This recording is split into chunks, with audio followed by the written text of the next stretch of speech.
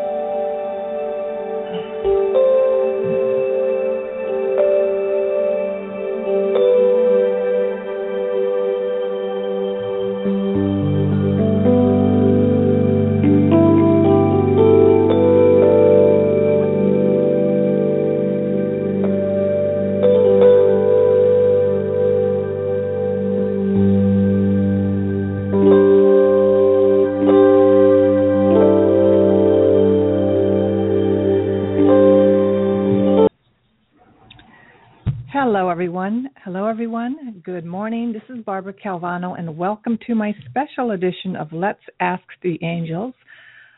Today, on Sunday, at the 11 o'clock hour, I have a special guest today, Stewart Pearce. And before I introduce him, my regular show is on Mondays at 1 p.m. Eastern Standard Time, and you can always get the updates of my shows here on Blog Talk Radio's page. And it's really my great privilege to have this special moment to share with you Stewart Pearce, his information, and also his courses and a special evening that we're doing here in New York City. If you're in the tri-state area, you're welcome to join us. I'll give you more information about that. And if you don't know about Stewart, I'm going to give you a brief background, and I really highly suggest that you go to his website and read the lengthy version of his story. It's quite fascinating. I had the opportunity to meet him. I was guided, as many of you are, to a teacher, to a mentor, a coach, a healer, and I was guided to go see him. And I didn't know anything about him. His name, basically that was it. I was guided to go to an evening called Enchantment about a year and a half ago here in New York City. And in this short 2-hour workshop, we connected with the Angels of Atlantis. I had done chanting before, but chanting with Stewart and resonating these beautiful sounds at each of our chakra centers and connecting with the Archangels of Atlantis, I had a profound experience of healing. And what do I mean by that? I experienced some openings in my own throat chakra. I just felt energy moving through my throat. And shortly after, I saw myself making choices and taking bolder moves than I had been in quite a while. And that was just from one experience, being with Stewart. And so about him, he is a legendary sound healer. He is a master of voice, angel medium, and he was the head of voice at the Webber Douglas Academy in London. He helped pioneer Shakespeare's Globe Theatre between 1997 and 2010 and coached people such as Simon Callow, Matthew Good, Hugh Bonneville, Vanessa Redgrave, Margaret Thatcher, Diana, Princess of Wales, and the London 2012 Olympic bid. So he's done many things. He's also published Angels and the Keys of Paradise, and also the Angels of Atlantis book and oracle, and the Angelic Heart Sigils Oracle, the Heart's Note, and the Alchemy of Voice. And his websites are thealchemyofvoice.com and also theangelsofatlantis.com. And, he's not always, when you're going to hear his voice, he didn't start out that way as a youngster. He had difficulty speaking and even reading as a young man.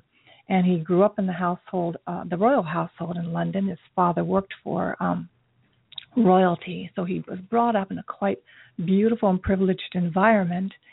And then he went on and he trained as an actor. And as I said, he also became coaches of Shakespeare's works, and then went on to create these how to speak presentations for corporate organizations, which he still does also. But And then he went on to work with a shaman, and this story, like I said, you can find on his website. It was in 1987 that he created this temple of sound during the time of the harmonic convergence. He had an opportunity, exquisite opportunity, where he was visited by the angels of Atlantis. And I'll let him tell you more about that. And the title, I was going over his website material, and the title that I was quite taken by is about his life story, is A Search for a Voice of Truth. And, many of us have a real fear of public speaking, a real fear of having our authentic voice be heard. And I say fear, but it's also the deepest desire to connect. I think that is what we all have, to connect with another, to connect with ourselves, to connect to the universe. And it is through sound, and it is through vibration.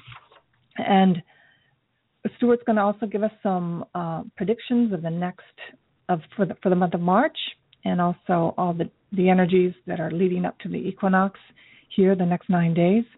And again, I wanted to mention that Tuesday evening here in New York City, he will be presenting an evening called Enchantment, and it will be at the Reflection Center for Conscious Living and Yoga.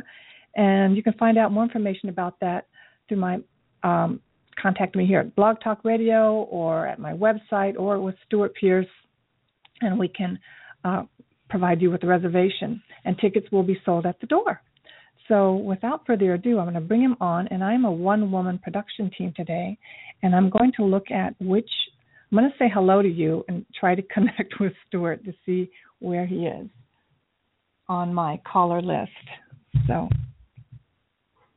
okay, so I see that he just texted me, and I'm going to give him the phone number. Just bear with me.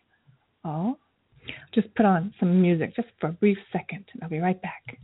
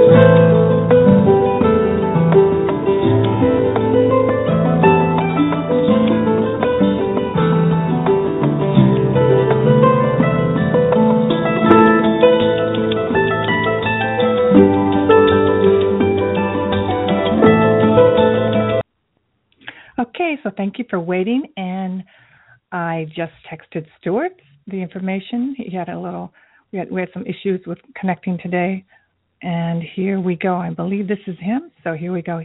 Welcome, Stewart. Hello there. Hi.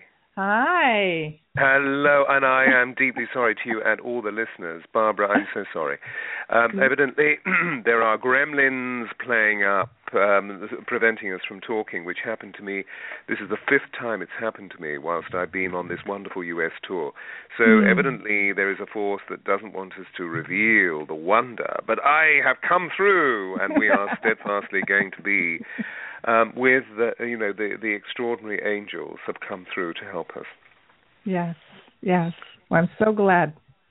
And I were you able to hear any of my introduction or? No, unfortunately, okay. I've only just received your wonderful, the telephone and telephone number, so I've just come through literally. Well, I did mention to our listeners that you will be here. You are here in New York City, and we have a special evening on Tuesday called Enchantment. And I also just gave your brief background information. And also, Stewart will also be giving private sessions called soul readings, and you can contact him at his website. Again, it is The Alchemy of Voice and also The Angels of Atlantis. Or if you reach me, I'll give may I quickly add that if anybody wants to come through for that, the easiest thing is just to email me, or either I or my PA will pick it up. And the email address is Stewart, Stewart, at thealchemyofvoice.com. Beautiful. Beautiful. I can repeat that. It's Stewart, Stewart, at thealchemyofvoice.com. All lowercasing, all one word. Beautiful. Bless you. Thank you for mentioning that. Sure, yes. And what I had mentioned was my own experience of having attended a 2-hour workshop with you about a year and a half ago, and I didn't know who you were. I just was guided to you, as I mentioned to the listeners. Often we are guided to someone, a healer, a teacher, and I say it is a vibrational connection that is familiar and just, it's familiar and wants to be known. And what happened at your workshop is that chanting with you, and I had chanted before many times in other meditation circles and things, but what was different was bringing in, calling into the angels and anchoring to the earth and to the, galactic star. The power of chanting with the archangels was exquisite. It was something I never experienced before. And it opened up my body. It opened up to my throat chakra. And as I told my listeners, it provided me access to new energy and new momentum and motivation in my life. So I just highly recommend looking into his work and then joining us if it's possible this week on Tuesday. Well, that's wonderful. Absolutely. Because I think initially, am I right in saying you were drawn to the Angels of Atlantis? That was what the point of inquiry was. Yes, that was that. And then I found out that you were in Connecticut, and I couldn't go there. And then I said, well, I'll wait. And then lo and behold, the next week, you were in New York City. Yeah. Yes, enchantment, the evening that we're speaking of, the 2-hour journey, it's a wonderful happening. I tend to refer to it as being more of a happening than of a workshop.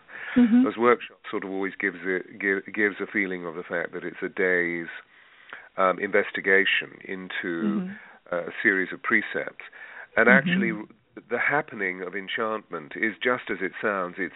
And as you've been delineating, it's using chant, it's using sound to bring magic into our lives. So enchantment, of course, we see as being a realm of great magic, a kingdom of great miracle. And by using chant, we can evoke, or indeed invoke, we can enchant, by using chant, magic into our lives. And so that's really what the core of the evening is all about. That it arose out of a temple of sound healing that the angels asked me to create very effectively in Europe, which lasted for 12 years. And then when the great change of December the 21st, 2012 took place, I woke up having released the 12th pillar of the temple, meaning the 12th workshop, that created the Temple of Sound Healing, known as the Alchemy of Voice. And the angels said, now we feel that the people have been coming to the temple, now the temple needs to go to the people. And an hour later, my PA called me and said, but, Stewart, there are 12 emails from you from people all over the world asking for you to go to their centers. What do I do about it? And so, of course, I said, well, look, can you call all of them or email all of them and find out what is truly legit, what is practicable, what will enhance the work, and then automatically, we can decide whether we go or whatever happens. And at least 9 of these witnesses were from the United States of America, or at least from North America in general. And so for the last 4 years, I've been moving very capaciously, or the last 3 years, I suppose. I've been moving quite capaciously throughout the United States, spreading the word of the Angels of Atlantis. And particularly through this wonderful evening that you've just delineated called enchantment, so that we can come together in communion, feel love and joy spreading all the way through our beings, experience the depth of what the angels want us to feel. Because after all, angels have always been associated with sound. It's very rare that we look at angels in stained glass windows and don't see them with their mouths open. And some of the time they have trumpets. Yes. And we talk about the Hallelujah chorus sung by the angels. So there's a very ancient story where the angels truly come in to the province of what sound is all about. The sound is at the core of creation. And the story very simply arises out of the Middle East, and it says that the Creator, in his, or indeed as we would say today, her infinite wisdom, created a statue of clay and asked the soul to enter the statue of clay, and the soul refused. The soul refused because the soul wasn't confined by being in one small area of a statue of clay. The soul was free to be ubiquitous, to be able to travel universally or indeed intergalactically, and be just exploring its own energy in relation to the two principles that are at the very core of soul, which are love and joy. And then the Divine One asked if, to switch this off, if the angels could sing a divine chorus. And as they sang this divine chorus, the soul was so enchanted that the soul decided to enter the statue of clay. And so the soul became Adam Kadmon, became original man, woman. And so we have within us somewhere sound that was first given to us by the angels. We have within us angel resonance, and I believe that we're living at a very remarkable time. I feel you believe this as well, Barbara, where there is this great flock, or this great wave of angelic countenance affecting our lives. And so, of course, what's happening is that cosmic reset, which was first set at that moment of creation, the angel sound is deep within our bodies, is awakening.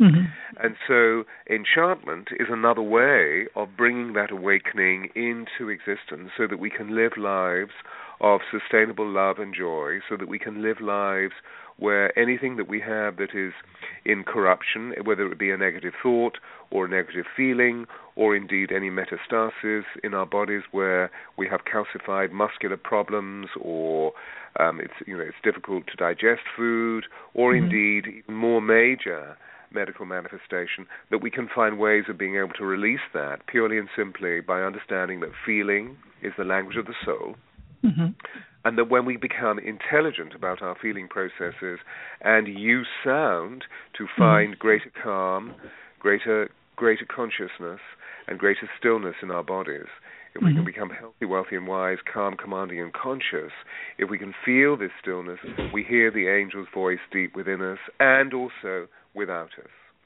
Yes.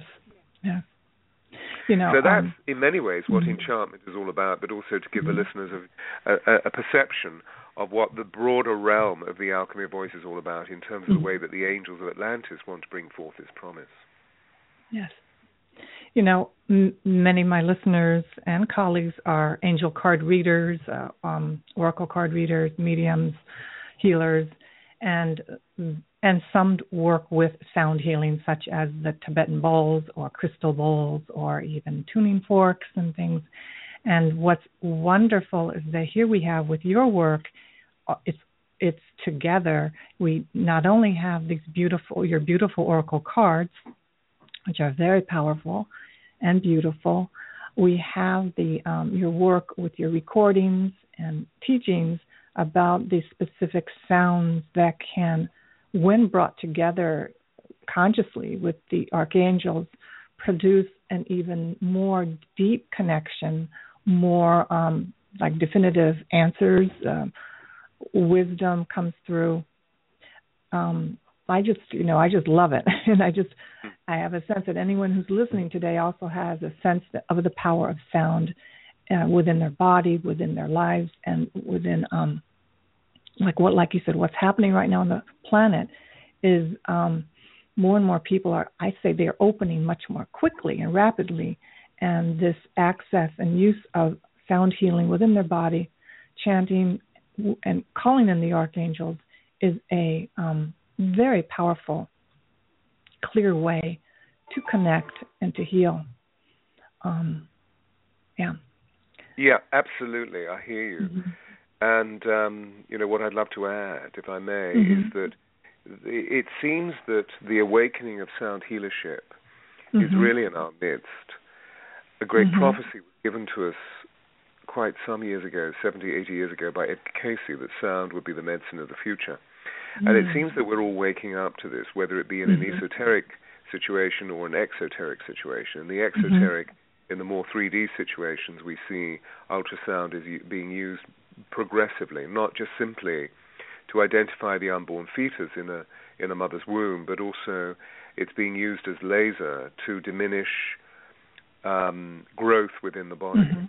I'm part of a project at a famous teaching hospital in London, which is a project within the obstetrics department or the gynecological department, where women who have copious fibroids within their womb, these cystic fibroids, are coming in and being treated not by drugs and not by let's tear your womb out, which is an operation, of course, we know called hysterectomy, but they're being given ultrasound, and within 14 seconds, tumor diminishes. It's quite extraordinary. So there is all of that. But at the same time, what you were referring to, because we're really waking up to the power of sound through crystal bowls, through singing bowls, or indeed through the great gongs. And more, we're feeling a need to go and yield and surrender and completely let go to a sound bath or a gong bath produced by crystal bowls or the great gongs. And I feel that this is absolutely wonderful, because the only way that we can move forward and become the mighty beings that we can become, that is our prophecy and our dream, is by releasing cortisol and noradrenaline, these two powerful stress hormones, by moving into a state of rest, by yielding and surrendering to the beauty of the gong, or indeed the beauty of the singing bowl. We literally drop deep into alpha, which of course we know is a portal. Alpha rhythms, for those of you who aren't familiar, is a brainwave state that is below the beta rhythms that we're living as we converse right now in this radio conversation. We move deep into this state that is almost like a portal between sleeping and waking, and that's where healthy cell growth takes place. So there is that. It's a very significant notion of the only way that we can move forward and change some of the difficulties in our world is by using a new strategy. And it's not by doing. It's by being. And so we're learning how to yield. So on one level, this is listening to God. We're going into a deep meditative form. I believe that what chant is all about is moving into the light of talking to God or praying to God, or indeed, if you like, chanting to God. We don't have to use word. We just need to use an intention on a vowel sound, or indeed within mantra. And by using this, having arisen out of a state of rest to use this, we're beginning to find ways of developing a much greater understanding between how we can do being or how we can be doing. Because obviously doing is the masculine, being is the feminine, doing is the outer, being is the inner. We're noticing that we've been educated and socialized and conditioned into doing, which means that we're missing out on the being.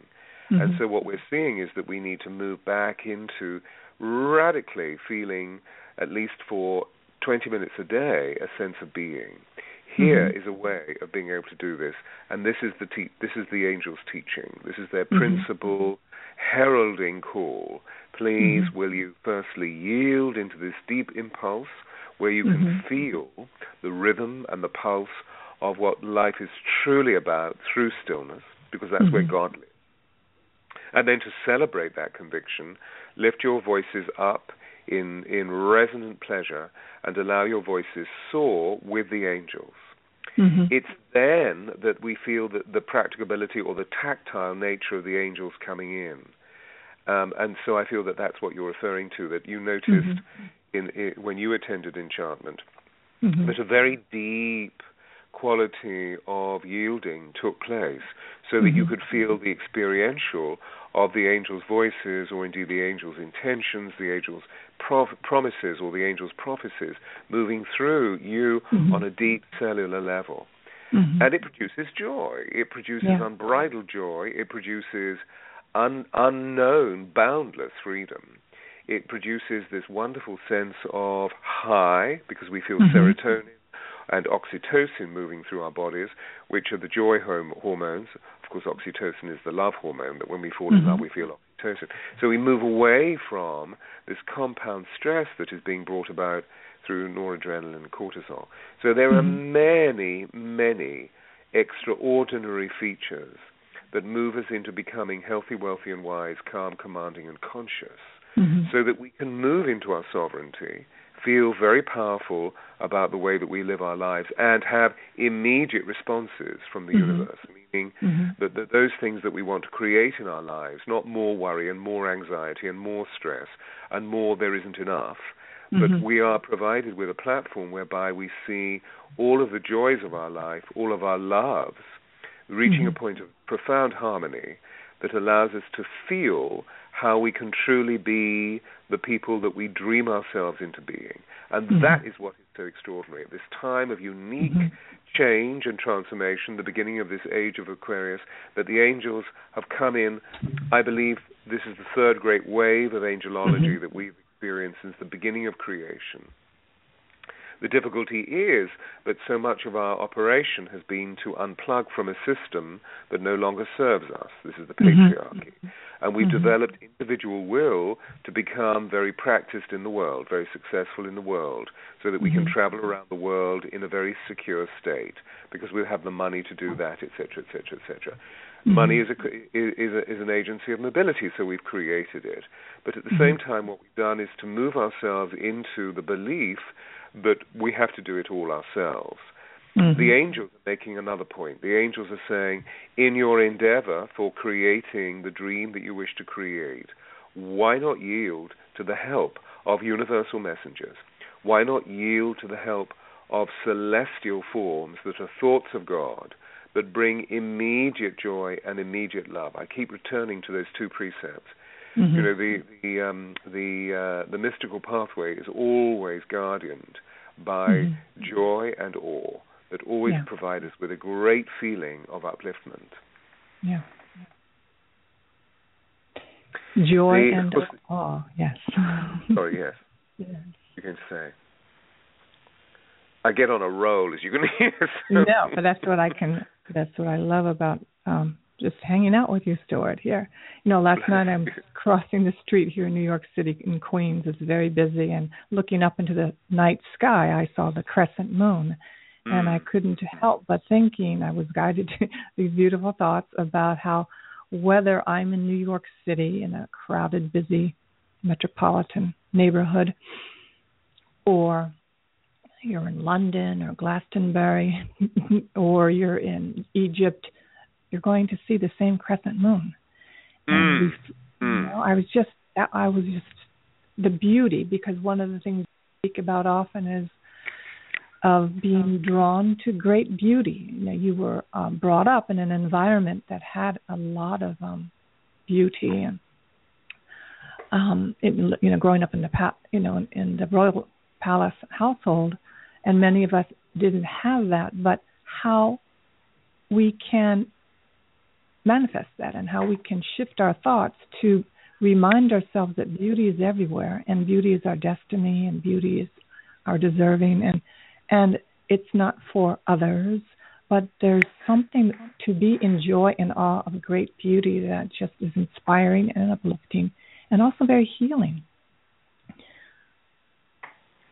Absolutely.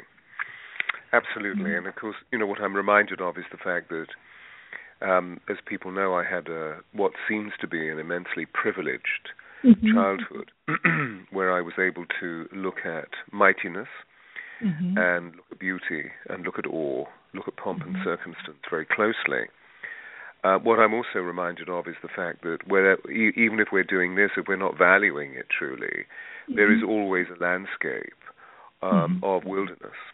And so at a very early age, I remember meeting that wilderness. So although there was this joy, there was also the wilderness. And particularly the wilderness was to do with not being able to fit in, not being able to do what other people thought I could do in a very practiced way. And I was just obviously thinking in a very different way. So that became very tortured, because at that point, which was a very long time ago, the post-war years, that if you couldn't do what you were supposed to do, then you were punished very bitterly for it. So there was a wilderness as well as being surrounded by beauty. However, the point that you were really making is that I had my eye on the beauty all the time. So although my body was experiencing the slings and arrows of outrageous fortune that Hamlet speaks of, I also had my eye on the fact that there was something more pure happening around me. So whenever I could, I would escape from the wilderness and go straight to the paradise. And that has always been, even in the most trying situation where I was being aggressed or being punished or being criticized or being judged in a very unjust way, that there was always the belief that there was something deep inside me that would always carry me through, that all conditions are temporary, and that I would find once more where the beauty of the paradise was. And this is obviously, the beginning of a huge understanding about the way that we can live our lives. If His Holiness the Dalai Lama were here, he would automatically say, yes, you see, happiness is a decision, it's not a condition. This is something, obviously, that in our early years it's difficult to embrace unless we can feel the inner pulse and the inner motivation of moving us towards something which is infinitely more joyous. And I believe in every human being there is this quickened impulse. There is this desire to move into a celebration of what life is truly all about. I was, flying into New York City yesterday from Indianapolis, and I was reading a book that was written by a very, very dear friend called John O'Donohue, and he was writing something very similar. I have it in my hand now, and I was just flicking through to see if I could find, because I underlined a few things in red to see if I could find this wonderful, wonderful iridescent sentence that John used to illustrate: no one wants to remain a prisoner in an unlived life. There are many callings in the world, and yet there is always the invitation to an adventure. There is always an invitation to be within an awakened life, full of the most exhilarating impulse. In all of us, this is the dream of every heart. All we need to do is to open ourselves to the dream, at least try and see the possibility of thinking it. The difficulty is that most people long to step onto the path of the creative, to awaken their lives to beauty and passion, and to deepen their contentment, allowing their lives to make a difference, but they're frightened to do so. So here are the angels that are helping us to make that choice. Isn't that beautiful? Oh, absolutely. Absolutely. This is John O'Donohue, the great Irish mystic, who alas is no longer with us. He's passed into heaven, and he wrote a series of books. So this is from his book Divine Beauty, The Invisible Embrace. So yes, I mean, you're very intuitive. There I was yesterday, dreaming up beauty and reading about divine beauty and how it can become more of a witness in our lives. Which is absolutely splendid, absolutely splendid. It's within the capability of all of us, and that's what the angels want us to feel. Yes. That just reminded me of... I've never seen an ugly angel. And it's interesting, at the beginning of the Industrial Revolution, there was a great movement artistically of a group of artists called the Pre-Raphaelites, and one of them was, the name, not Holman Hunt. Was it Holman Hunt? Well, no, William Burns-Jones.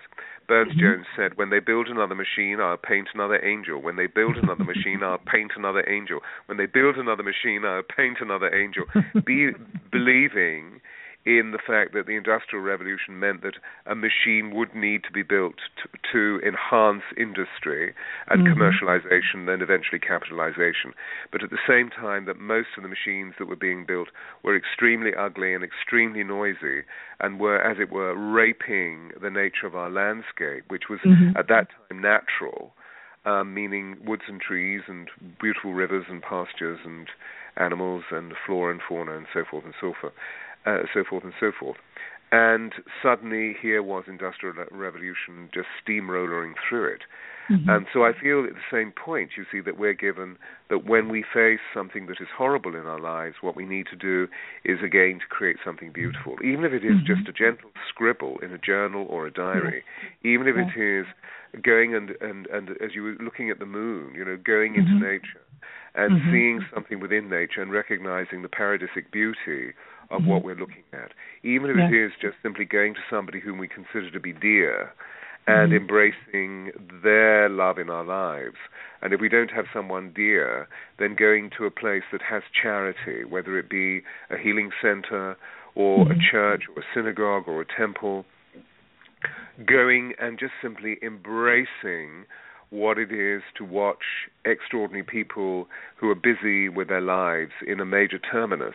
And suddenly you'll find that there is someone with joy in their step, with happiness on their faces, and with the livelihood of expectation in their bodies as they walk. Beautiful. Now, I was, when you were speaking, I was reminded of a book that I had bought back in the early 80s called A Courage to Create by, was it Rollo May? And I also had probably on my bookshelf 20 books on the courage to create, how to create, the courage it takes to be an artist. And as you're speaking, all of us may not want to be actors or painters, but we do have that deep desire to create, or to know that we can create the life that we dream of, that we are not just at the whim of our circumstances and even our history. I know that we have that calling deep within us, that we have the power to create.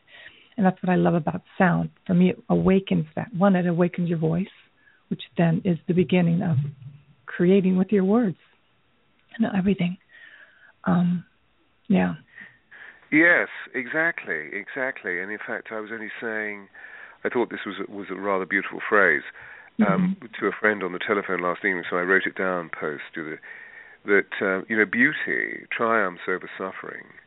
I think it was Nietzsche who said that beauty triumphs over suffering, the suffering that is inherent in life, and that some of the greatest beauty has been created out of suffering. So the sentence that I wrote down is that when we decide to explore our lives with the fullness of creative expression, it's often surprising to discover that the things that almost destroyed us are the very things that want to talk to us and to give us a sense of beauty. Sometimes it could be years later. At times, time really makes no difference in the inner sanctum, within the stillness of the inner sanctuary of our soul. That feeling is the language of the soul, and that a wound may leave its imprint, yet after all the time that darkness has reigned within suffering, that there is always somehow an illumination of our lives, that we can then discover the unseen gift that has been bequeathed. That's what's so extraordinary. Yeah. That some working as I've done with female cancer over the years, that often when somebody has been taken to the point of their death, that in that moment of death, as they move into life, because they choose not to die, as we hear from Anita Moorjani in her book Dying to Be Me, that suddenly we discovered this luminescent capacity for dreaming excellence into our lives, for dreaming beauty into our lives, for dreaming awe into our lives, for dreaming joy into our lives, and for dreaming the exhilaration that takes us into those places. That's when the magic and the miracles happen, because the angels hear, because they are the instruments of God, or the expressions of God, that are literally in tuned to our consciousness, to love for the sake of love. But they will only come if we ask them. If we ask them, then suddenly the magic and the miracles come, even when we're looking at the gutter, because things are absolutely horrendous. In this moment, as I say this, I'm just thinking of a conversation that I had the other day with Neil Donald Walsh, who wrote his book, Conversations with God, in the late 80s, early 90s, that arose out of profound suffering. There he was, destitute.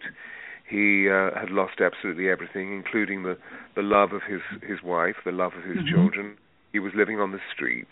And one day he was sitting on a bench in some parkland area, whichever city he was in the United States of America, and there was a yellow legal pad left on the bench. So he picked it up and with a rough-hewn pencil started writing thoughts, which automatically were answered by other considerable thoughts. And suddenly there were the books, Conversations with God, which he then published or had published, and he became a highly successful teacher and indeed a very financially secure man. So it's all in the making. And these angels will help us.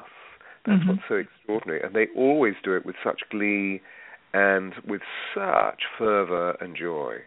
Love it. Love it, love it, love it, love it. And, you know, all we have to do is get out of our way. Yeah. Sorry, darling, I interrupt you. No, and the angels are guiding me to say we don't necessarily have to wait to such excruciating suffering and loss. And that's one of the things they teach in the 12-step programs for Alcoholics Anonymous or Narcotics Anonymous or gambling, is that when you can have what's called a high bottom or a low bottom, and you know your suffering is your suffering. If someone's listening, you don't have to wait for horrendous loss of everything before you have your light switched on or connection to the divine. For at any moment in your life, we can welcome the angels to assist us for what we might consider annoying issues or something that's not so horrid, or, you know, if we compare our suffering to someone else. But if we are suffering and we are struggling, the angels will assist us for anything and everything. And so we don't have to wait till we completely bottom out or have or are having a near-death experience. Absolutely, yes. I was just using that because it's sort of XX rated and it gets people listening. I mean, we learn mostly through desperation, not through inspiration. It seems at the moment of our history as Homo sapiens living on this planet. But as you quite rightly say, one of the key advantages that the angels are offering us, I believe, is how we can make quality choices. That we normally make choices with the head, and the head can lead us into shall I, shan't I, will I, won't I, where we don't make the choice. And actually what the angels are doing is saying, well, look, feeling is the language of the soul.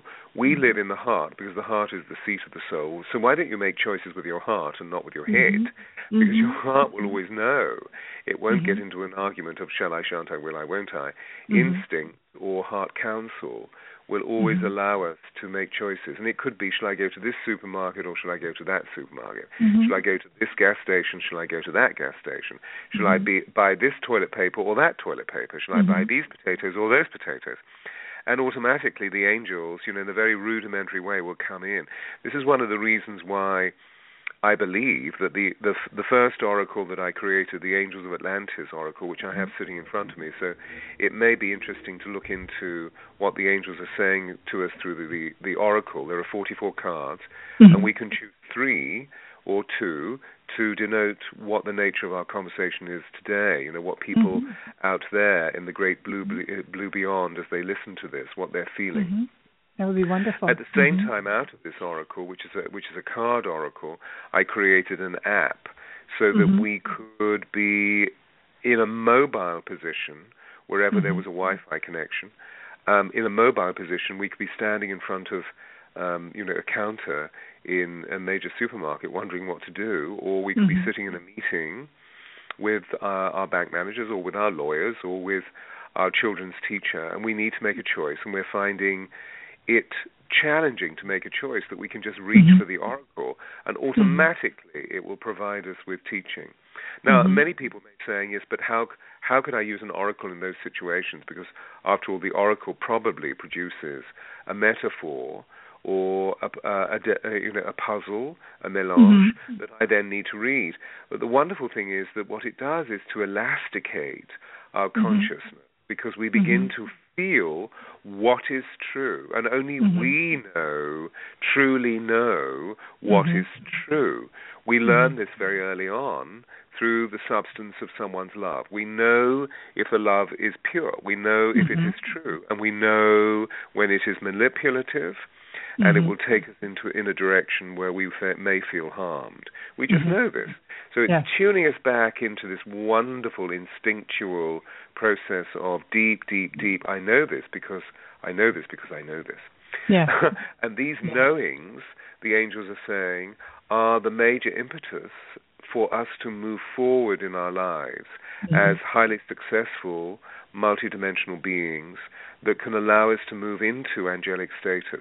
This doesn't mean to say that we have a lot of pink fluff around us. Being spiritual is not a popularity contest.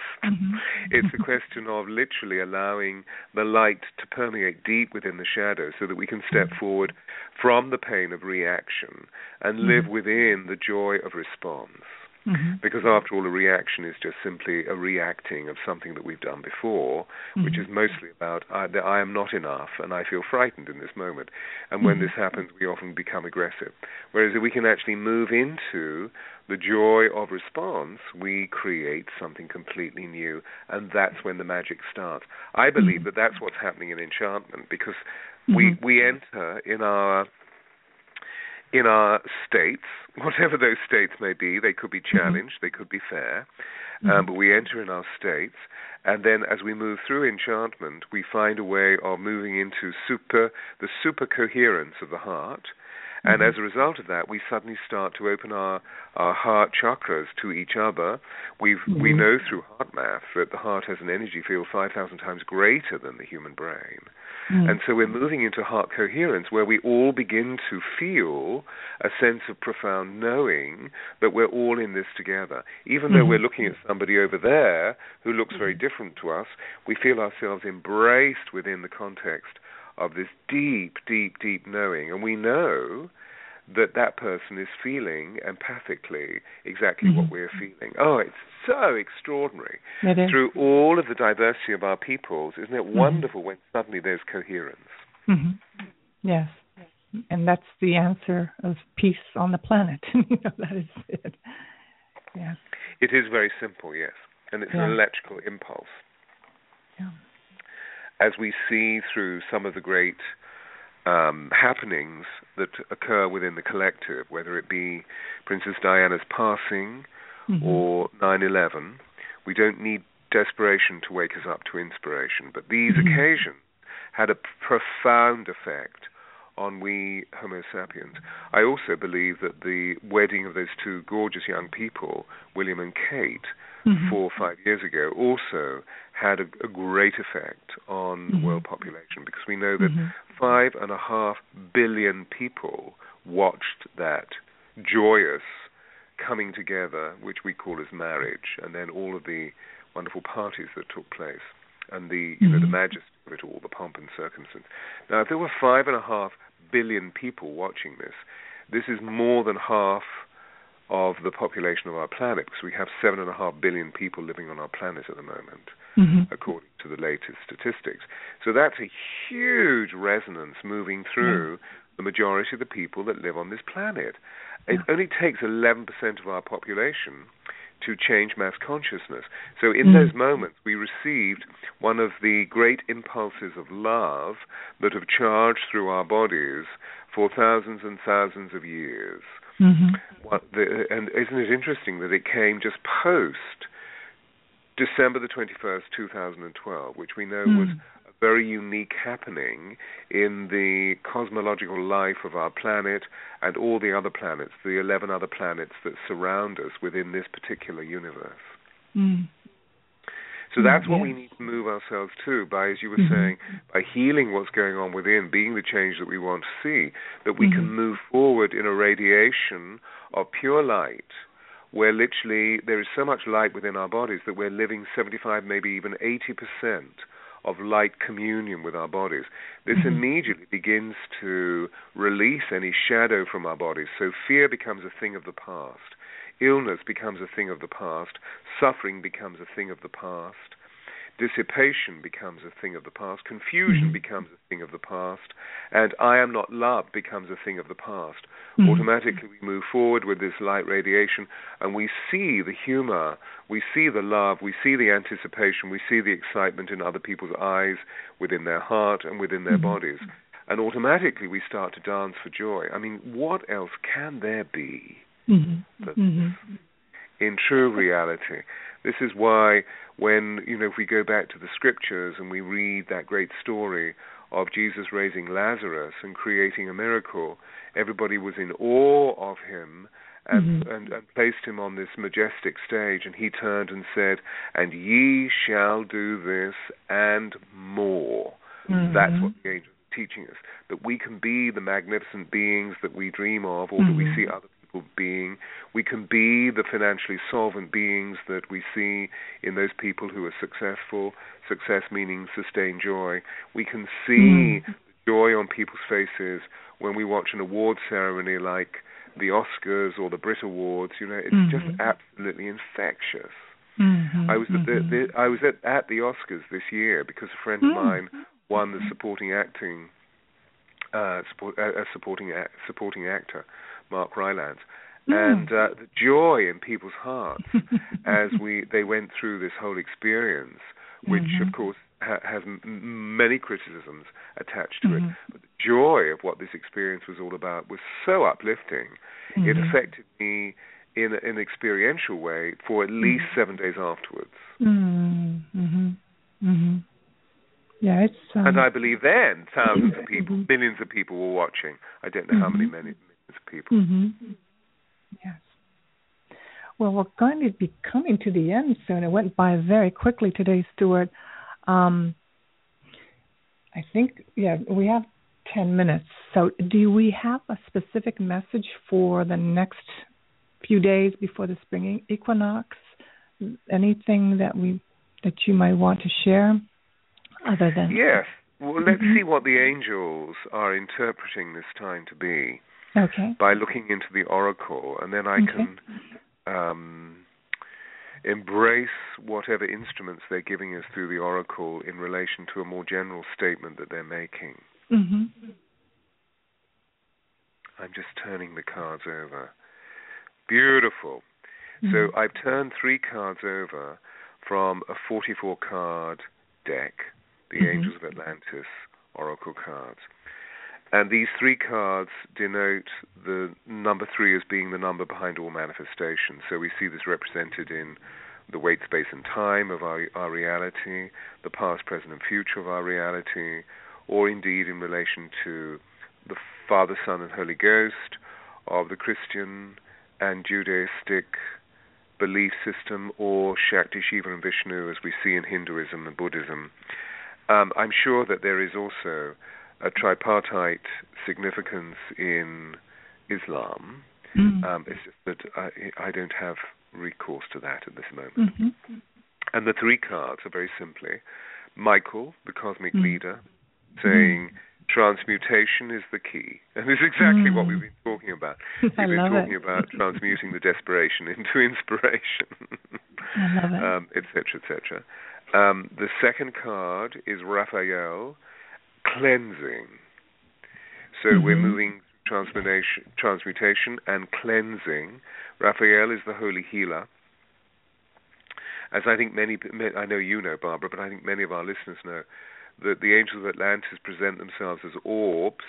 And so what I'm seeing in Raphael's card is this beautiful emerald green orb surrounded by water and flames, that flames can cleanse, because we can burn off anything that is unnecessary, anything that we need to release.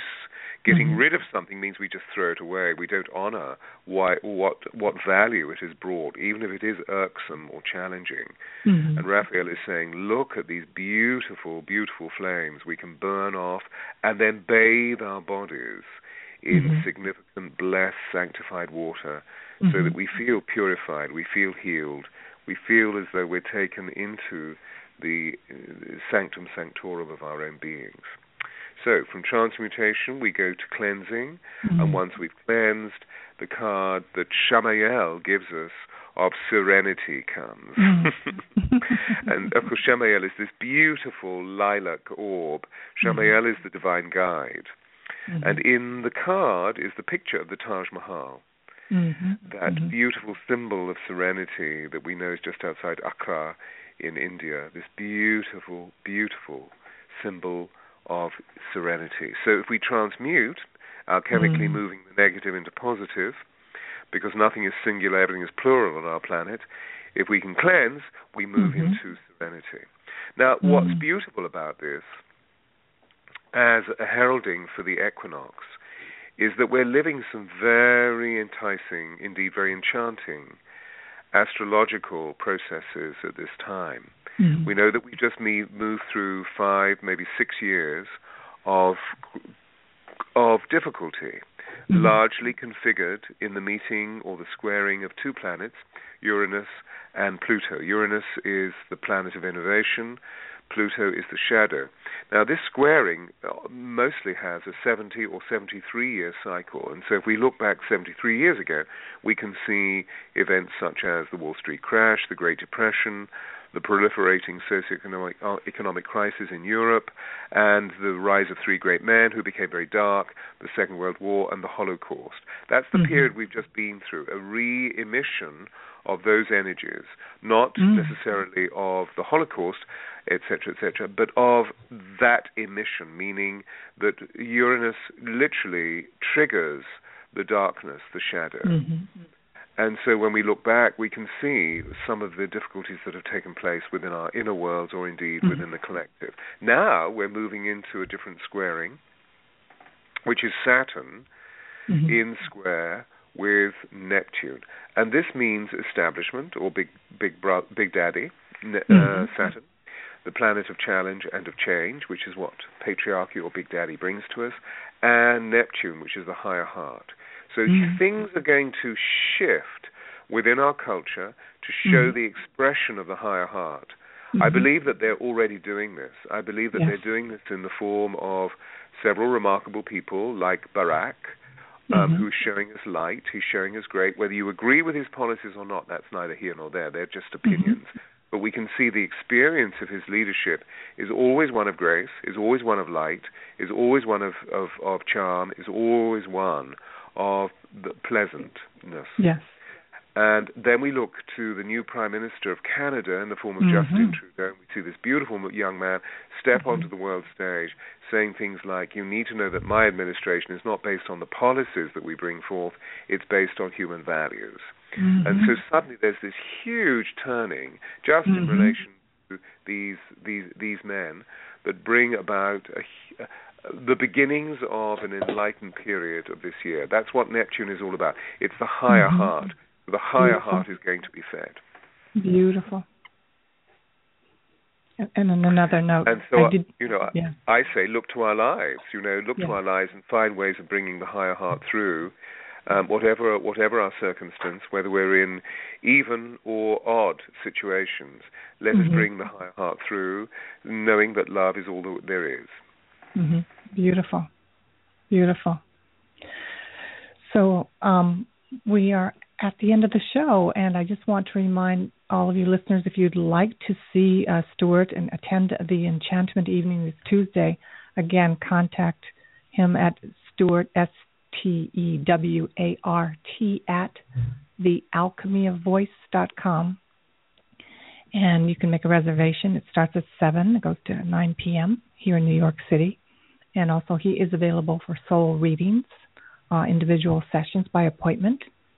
And thank you so much, Stewart, for making yourself available for this Sunday morning sermon. Right? We have our church here on the radio.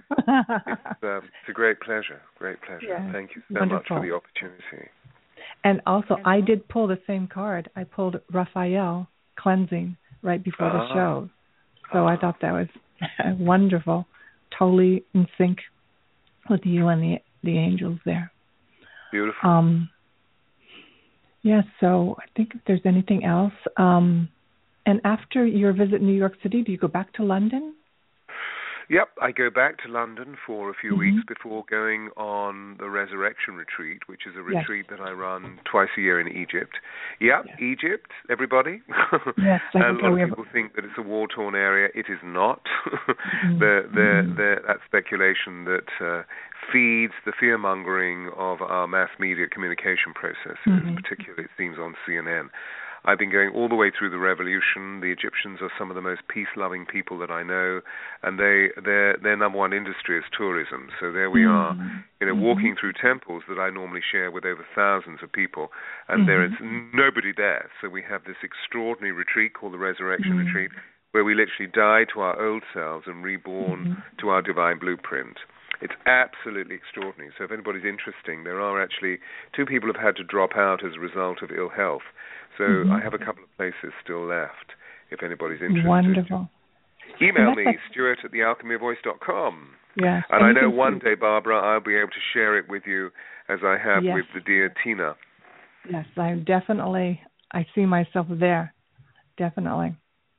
And you can see extraordinary photographs and read more about that experience of going to Egypt at his website. So again, thank you so much, everyone who's listening today and those who will be listening on rebroadcast. It's been my pleasure to have our special guest today, Stewart Pearce, and I'll be seeing him on Tuesday, and hopefully we'll see some of you listeners today at the event. So have a wonderful day. Enjoy your Sunday, and we'll see you next week. I'll be back on the radio show on not tomorrow, but the following Monday. So have an extraordinary day. Namaste. Namaste.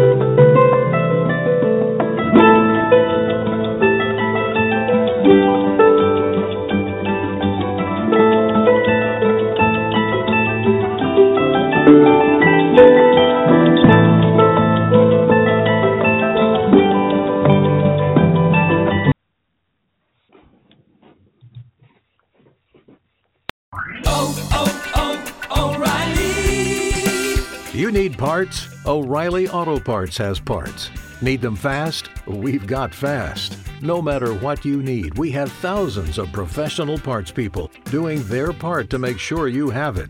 Product availability. Just one part that makes O'Reilly stand apart. The professional parts people. O'Reilly Auto Parts.